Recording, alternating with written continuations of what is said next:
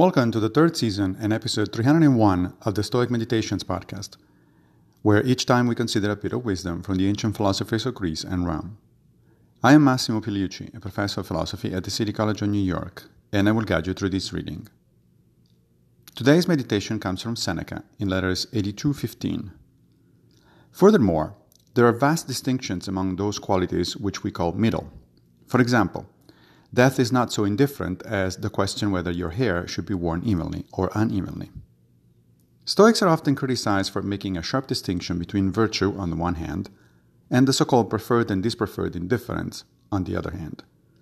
The indifferents, of course, are such only in the specific sense that they do not make us better or worse persons, not in the sense that we don't care about them. Indeed, the Stoics thought that indifferents like health, education, and so forth have axia, which means value. But just because you are healthy or educated, it doesn't mean you're a good person. Nor does it mean you're morally bad if you're sick or ignorant. The only measure of your moral character is how you act, that is, your virtue. But today's quote from Seneca makes crystal clear that not all indifferents are created equal, which makes a lot of sense. As he rather dramatically puts it, death is a bit more relevant to you than the way you wear your hair, and so it should be.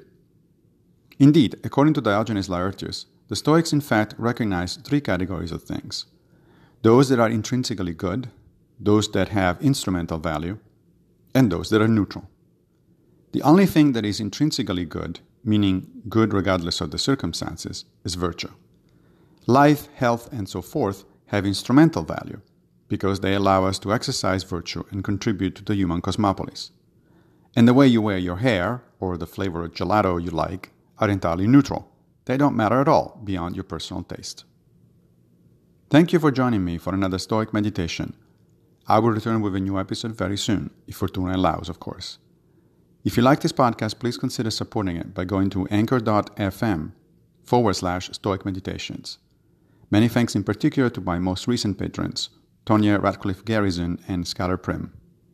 Also, please take a minute to give the podcast a good review on whatever platform you're using to listen to it. Thank you.